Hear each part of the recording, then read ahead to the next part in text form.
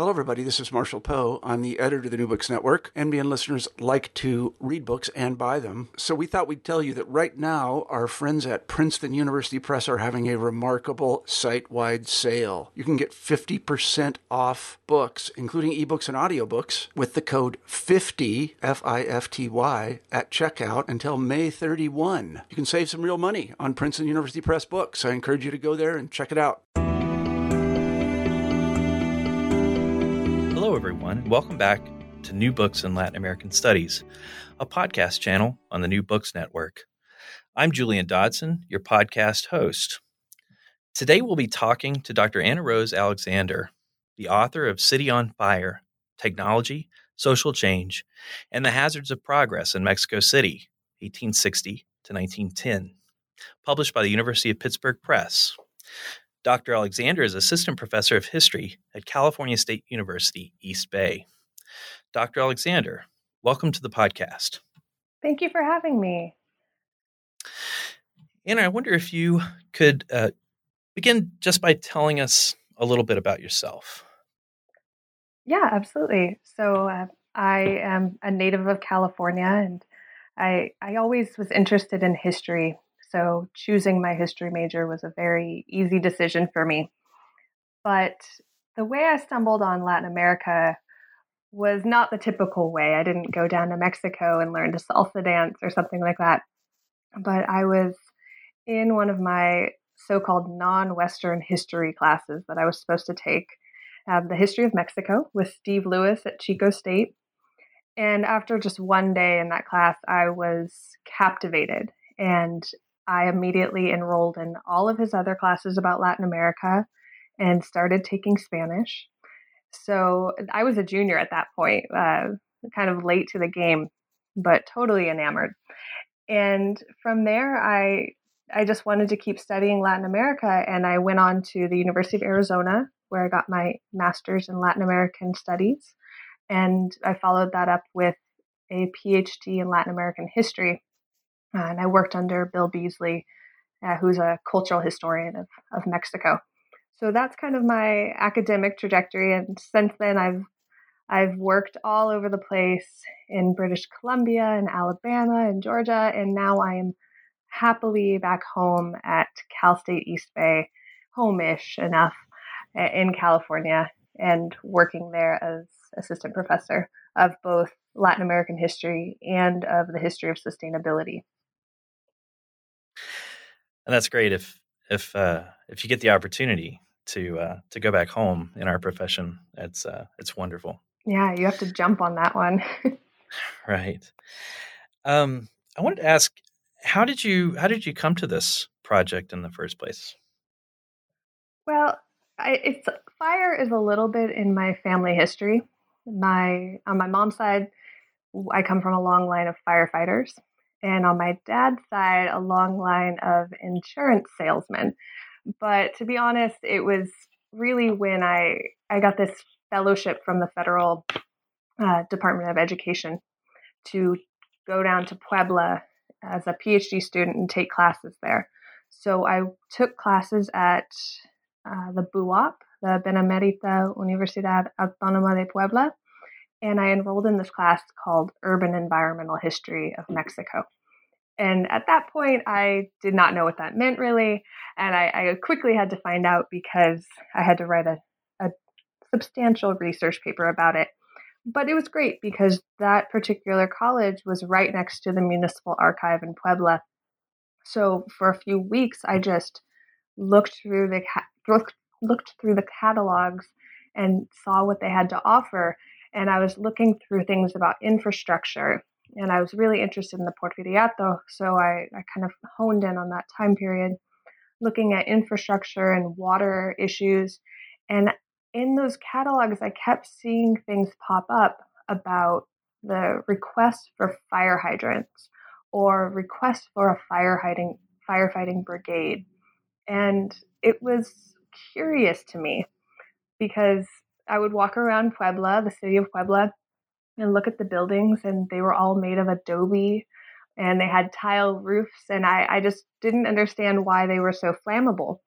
So that was kind of my first research question, was why suddenly around the Porfiriato, did people need more fire protection? Why were they demanding this? Was there really an increased risk of fire, or was there more of a perception of a increased risk of fire? And from that, I ended up publishing that research about Puebla in an article from Mexican Studies.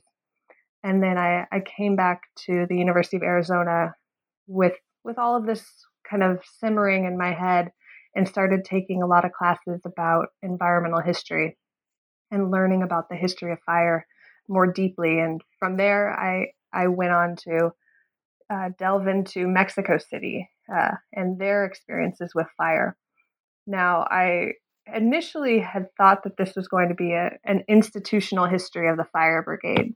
But once I got into the archives, I realized that was not going to be the case. So it ended up being a lot bigger project than I initially thought it would be.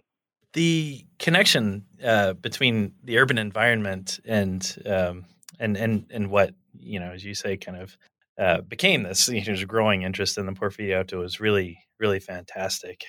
The book is incredibly well written. I wonder if you could talk a little bit about some of the methodologies that you employed in this book, and I'd say one of the more interesting aspects of the book for me was that that emphasis on pulling the sense of fear of conflagrations out of the archives. The reader gets a lot of this really in the first chapter. I wonder if you could talk a little bit about that. Yeah, absolutely. So as I was researching in Mexico City, I mainly went to the municipal archive to start out with, where it was going to be an institutional history of the fire brigade. So I dug through those documents, and I got a very good sense of the landscape about this topic, and got a good timeline about certain regulations regarding fire, how much money was spent on the brigade, and that sort of stuff. But at the time, I was also reading Drew Faust's book, This Republic of Suffering, which now is a little bit old, but at the time it was brand new. And it's all about how people in the US dealt with death and dying during the Civil War. And she does this amazing job of pulling out these stories that are a little unusual to talk about the Civil War. So she was talking about the emergence of undertakers and embalming methods, mourning, and she looked at poetry. And so she looked at all of these sorts of documents. And that was certainly in the back of my mind as I was in the archive reading. And so I got this timeline, and then I realized that there were so many areas that I could go. And she, in her book, really inspired me to start looking at different avenues, technology and engineering and medicine, just like she did with death and dying in the Civil War. And so one of the things that I kept finding in my research was this sense of fear. And so I started reading a little bit more about the history of emotions. And fear is one of these emotions that's really hard to capture. But in the archives, people are kind of adamant about it, petitioning the ayuntamiento, which is the city council, and saying, I am afraid of my neighbor's house because they're a firework maker, which is actually very common at the time. There were lots of fireworks shops. And I'm afraid that this place is going to catch fire and kill everyone in the neighborhood and my children. And so you see this deep sense of fear. And you also see this in the newspapers at the time, in broadsides from Jose Guadalupe Posada, and corridos at the time, all really playing into this idea of fear. And some of it was that they were also afraid of the fire brigade not doing its job quite correctly, not being well trained enough, not having enough equipment or expertise. There's this great image from one of the newspapers that has the fire brigade riding to a big conflagration on the back of a giant tortoise. And so that kind of plays into this idea that they're afraid that the fire brigade's not even fast enough to get to a fire in time. And so I kept seeing these in all sorts of my documents, whether they were patents about various firefighting inventions. They often started out the patent by saying, I created this invention or this gadget because there's problem, and some of it was fear provoked. Other things were medical related as well. So I have a lot of patient documentation about their fear of being burnt, or the fact that they had been burnt and had some trauma associated with that experience. So fear and the culture of fear is something that I tried to play with in the beginning as a framing mechanism for the rest of the project. Right, and you mentioned this just in brief there. I found that discussion of regulation, the professional fire brigade, and the changing place of experts and expertise really fascinating. They're kind of in the middle of the book. You've got this really great kind of discussion about what that meant in terms of people's experience with fire, the fear of conflagration, actually dealing in regulation of fire codes, legislating fire codes. Can you go a little bit more in depth there on that, sort of changing place of experts and expertise? Yeah, I find this discussion of expertise fascinating, and I enjoyed reading various historical works about expertise because I think there's more coming out these days. A lot of that was provoked by my reading of Gamboa's I think it was 1903 novel Santa. And in that, he has this character who's an inventor engineer. And his place, he's in this boarding house, and there are all these characters there. And one of them is a priest, and then there's also the Santa, and there's a bullfighter. But this engineer, he suddenly gets revered, maybe even more so than the priest. And so I thought that was a really good example of kind of shifting tides in Mexico. And Mexico City at the time was becoming this scientific city where the científicos were rising, and there was such an emphasis on the technological and the scientific and the university training. And I think that the Santa novel did a good job of portraying that in one boarding house. But I wanted to know, how does this happen? And so I did a lot of research about the development of the engineering school, and how people kind of comported themselves as experts and displayed their expertise in public, and were able to elicit that reverence that you saw in the novel that I was just talking about. And so one of the ways that they did this is that they put their expertise very visibly on the streets of Mexico City.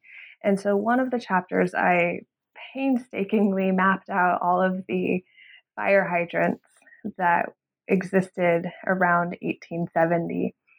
And you could see that this expertise was visible. People really respected it. They requested more fire hydrants. And it was just one of the signs of the engineer's craft along the city streets. And so that's kind of the discussion of expertise that I had with the engineers, but also there's lots of regulations from the ayuntamiento itself. And a lot of this was, again, provoked by those petitions from citizens asking for a more regulated and scientific city. Right, and you talk about this kind of sort of reverence for expertise, but then there's kind of there's a little bit of a kind of a conflict or a clash when it came to the fire brigades, right? That some sort of saw them as a necessary component of the modern city and looked to the United States. They look to Europe, of course, as every sort of modern city has a professional fire brigade. But then there's this almost kind of mistrust or lack of faith in in the firefighters. How did you see that divide? Are we kind of looking at kind of a class divide within the city on opinions of the fire brigade? I don't know if it was class necessarily, um, but in regards to the fire brigade, they had a lot of trouble getting one started in Mexico. The first inklings of the brigade, the first mentions in the archive that I could find were from 1860, where they tried to just create a volunteer brigade, and that's a little bit later than Europe, and actually quite a bit later than the development of volunteer fire brigades in Europe and the United States. And so I think Mexicans were looking at Europe and the United States that had a much longer history with fire brigades. And they were much more rooted in communities and established, and there were training protocols. And then Mexico is just trying to get it up and running, and no one wants to volunteer. And so they ended up kind of bagging this volunteer brigade that had been so successful in Western Europe and the United States, and opting for a paid professional one that offered pensions and things that could entice people to become firefighters. And yeah, so I don't know if it was necessarily a class-based thing as much as an emulation or a disappointment with the fact that Mexico wasn't quite competing on the level of the United States and Europe yet. And this is actually something that came out in the Olympics. There was a firefighting Olympics at one point, and there were delegations from all over the world, and the United States ended up winning this firefighting competition where it had to go in and into a burning building and get a dummy out, and it did it in the quickest amount of time. So they were actually competing and also just seeing themselves within a larger global context and wondering why their fire brigade wasn't well funded, why people weren't joining it. So I think there are a lot of reasons there.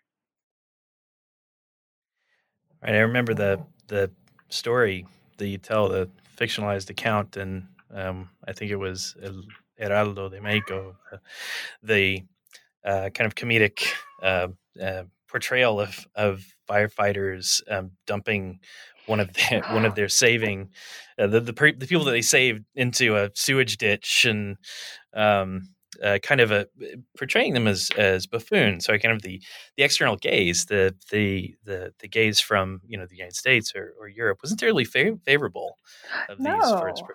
No, and some of it I think was that the U.S. and Europe were trying to sell equipment, sell all the firefighting engines and uniforms and extinguishers and actual firefighters to come down and train the Mexicans. So that gaze may have been a little distorted because of the potential of making profit.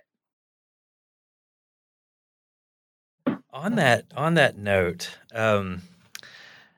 you make a really important historiographical intervention in your discussion of invention. You have a whole discussion on patents, right, where fire safety was concerned. And I wonder if you could talk a little bit about that particular intervention that you're making there. Yeah, that I enjoyed that chapter. It was really fun to write. It's all about these kind of homegrown inventors. And it was not at all part of my original plan for this book. And I ended up having, I think, coffee or a beer with a friend, and he said, "Hey, I just saw some fire extinguisher patents at the AGN, so the National Archive. Maybe check them out." And it turns out they were very rich in detail. And so there were dozens and dozens of these patents from Mexican inventors who were trying to profit from this increased risk of flammability and create things that could be produced in Mexico. And so my intervention on that one is that so much of the history of technology has said that places like Mexico or Latin America, especially in this period, have just tried to emulate Western Europe and the United States, and lock, stock, and barrel just adopted those technologies. But what I found in this section of patents was that no, there were very local inventors trying to deal with local problems, and they provide some compelling commentary about this in the introduction to their patents. So one of the, I think it's the image of this is in the book, but one of the fire extinguisher patents was from a Mexican inventor who said, all right, these German extinguishers are wonderful, but we can't find replacement parts. So I've created a model that we can use in Mexico. And it was basically like a glass Coke bottle and a stopper with baking soda and water, and you flip it over and there's your extinguisher. So things that, great. yeah, I don't know if I have that one in there. I can't remember, but it was easy to replace that, and it solved a problem for Mexico. And so what I was trying to argue here is that it's not just this full adoption of technology, and that actually there are creative people in Mexico trying to make a difference. Now, most of these patents never actually came to fruition. It was expensive to patent these, but it was more expensive to market them and to get them out into the public. So a lot of them, I have not found much evidence. But the fact that they were still inventing them, I think is important, that people saw a problem and wanted to deal with it through technology is kind of what was being promoted at the time. And so that invention one was really fun. Another invention from a Mexican inventor was to deal with the problem of cinemas at the time. So there were very, very big cinema fires all throughout the world at this time. And if you've seen Inglourious Bastards, you probably know why. There's the nitrate film that was being used at the time was incredibly flammable. And the process with nitrate film is that once it starts burning, it creates a reaction that creates oxygen. So it's terrifying because nitrate film, you can completely submerge it underwater and it will continue to burn, and the flames will continue underwater. Check that out on YouTube. It's pretty fascinating. So we have these cinemas, and one of the Mexican inventors, he wanted to deal with this nitrate fire issue. And so he created kind of this invention that would go over a projector, and it was basically a bucket of water. Let's just say that it's a bucket of water. But it was interesting because once the flame started, there was this lever that was wrapped in cotton, and the cotton would dissolve in the flames, would burn up in the flames, and through that lever, the bucket would fall down, and then it also had another lever that would flick on the theater lights to warn everyone. So one day, a colleague of mine from the physics department decided to try to make it. And so we did a little applied history, and I translated this patent for him, and we tinkered, and we both nearly got electrocuted. Let me just say, we were dealing with water and buckets of water and wiring, but it worked. That patent actually worked. So I'm sure that inventor would be happy to know that someone is playing around with his inventions many, many years later. And as a historian, that's going above and beyond the call of the research duty. That's a great story. It was not wise. I'm going to tell you that. I'm glad we're alive. It's a fantastic story. I wanted to get you to talk a little bit too. This is a really, really fascinating urban environment. I think urban environmental history, and I think it fills a really important um, niche in the historiography. But it's not just an environmental history. It's not just a history of the urban environment. It's also a social history of the Porphyrian city, right? And as such, a history of inequalities. And you touch on this throughout. It's a thread that runs throughout the book. Can you talk about how fire in the Porphyrian city kind of laid bare those fundamental inequalities? Yeah, I'd say it came out really starkly when I was doing my research.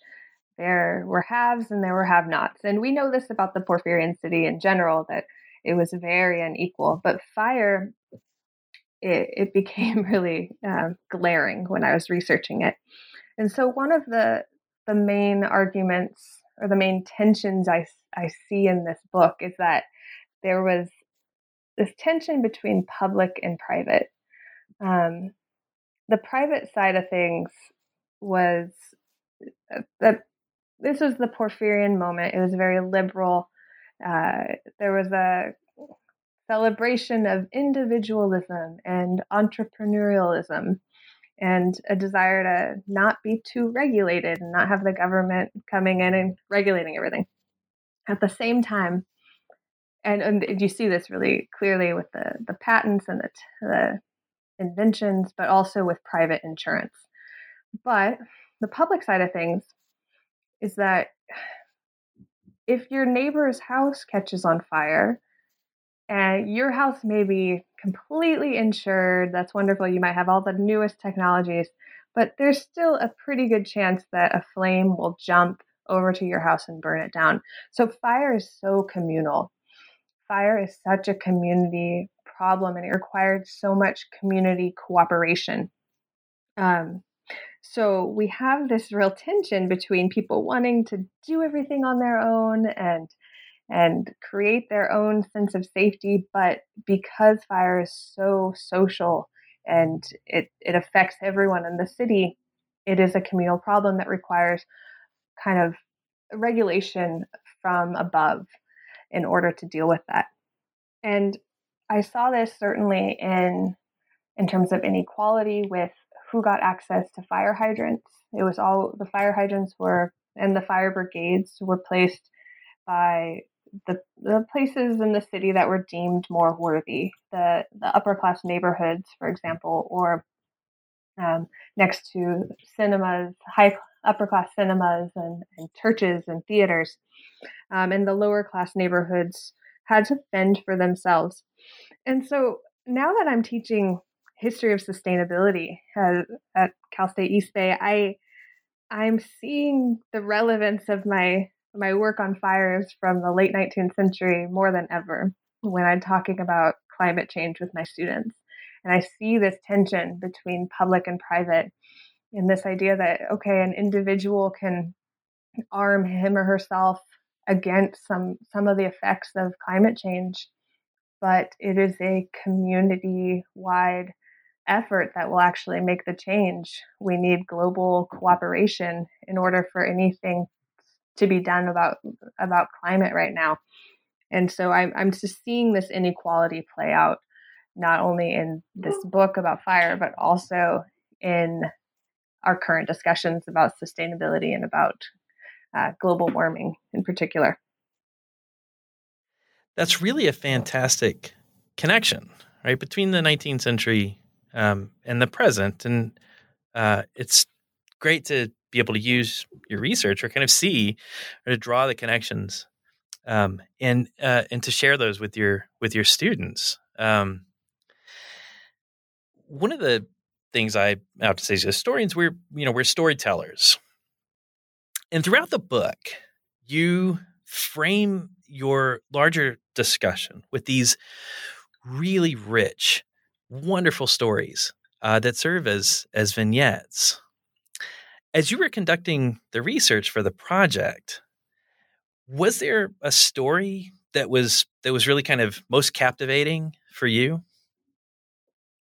Oh yeah, and that was one of the things I liked most about this project is I was looking at everyday people and I got to tell kind of everyday stories and not just the top-down ones that you read in official documents.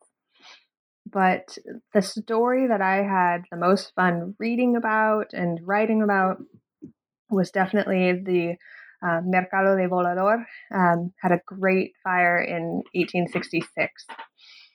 And that fire, it was, I would go to the archive and it was just hundreds of pages about this fire because it was kind of a whodunit murder mystery experience for me. And so every day I was kind of excited to go and read more about it. So the fire started. It's still a little unclear how it started, but the entire market burnt down. And then afterward, we get kind of every walk of life involved in this case of figuring out what happened. The ayuntamiento had been negligent in making sure that the water for the mercado was actually available. So the well was completely empty. There was no official fire brigade, so they resorted to a bucket brigade. And then there was an inspector who came in and he interviewed all of these people at the mercado. So we don't get these records that often to hear what happened that night and from the people themselves.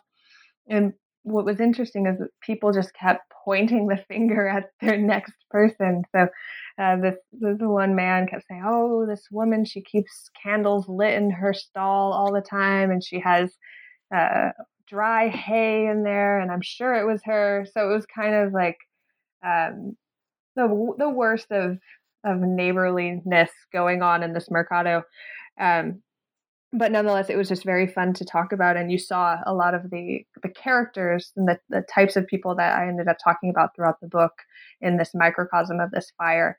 And you saw people talking about insurance. Oh, if they had just been insured, they wouldn't have to deal with this, because many of the market vendors were devastated after this fire. It was their entire livelihood that had gone up in flames, and they had to move away from their bonds of community and go to other markets throughout the city, but had to get in debt in order to refill their market stalls. So you see the inequality play out in the market itself. The people who had a security net of some sort were able to survive better than those who did not. And so that was a very fun story to write about, and I was fortunate to have found that at the municipal archive in Mexico City. It's really fantastic when you're able to find those stories in the archive Mm-hmm. that are complete. Right, the documentary record doesn't end right when the story is getting good. Yeah. And that story really kind of stood out to me in the book as well. Love those stories from the archive. So I wanted to just ask one last question, where we've taken up quite a lot of your time, but in the moments we have left, I was hoping you might tell us a little bit about your current research. What are you working on now? Yeah, I'm not straying too far from the flame, if you will. I had to throw in one pun in there. So I'm jumping a century though. My next project is about 1984. I'm kind of jumping from the liberal period to the neoliberal period. And in 1984, there was a big fire, a big petroleum fire at a Pemex plant just outside of Mexico City in kind of a makeshift shanty town that developed around a Pemex facility. And so the fire occurred on November 19th, 1984, and it ended up killing about 500 to 700 people and injuring about 5,000 to 7,000 people. And about 2 days after the fire, the the government tried to just cover it up. Went in and bulldozed the area and displaced about 180 families. And when they bulldozed the area, They put in its place a recreational park that people now refer to as Parque de los Muertos, as a way to just kind of brush it under the rug. And it displaced about 180 people, and they were forced to go to housing projects throughout the city. And I started working on this because there are some recently declassified documents from the spy agency in Mexico that have become available. So a couple years ago, I went down and got pictures of them, and have been reading them ever since. But spies were watching the aftermath of this fire unfold. They were writing down every piece of graffiti because there were a lot of protests afterward. And they were going and spying in on all of the underground meetings because there was popular mobilization that came out after the fire. And so I'm working on that right now. And just on a personal note, I've been studying fire for more than a decade now.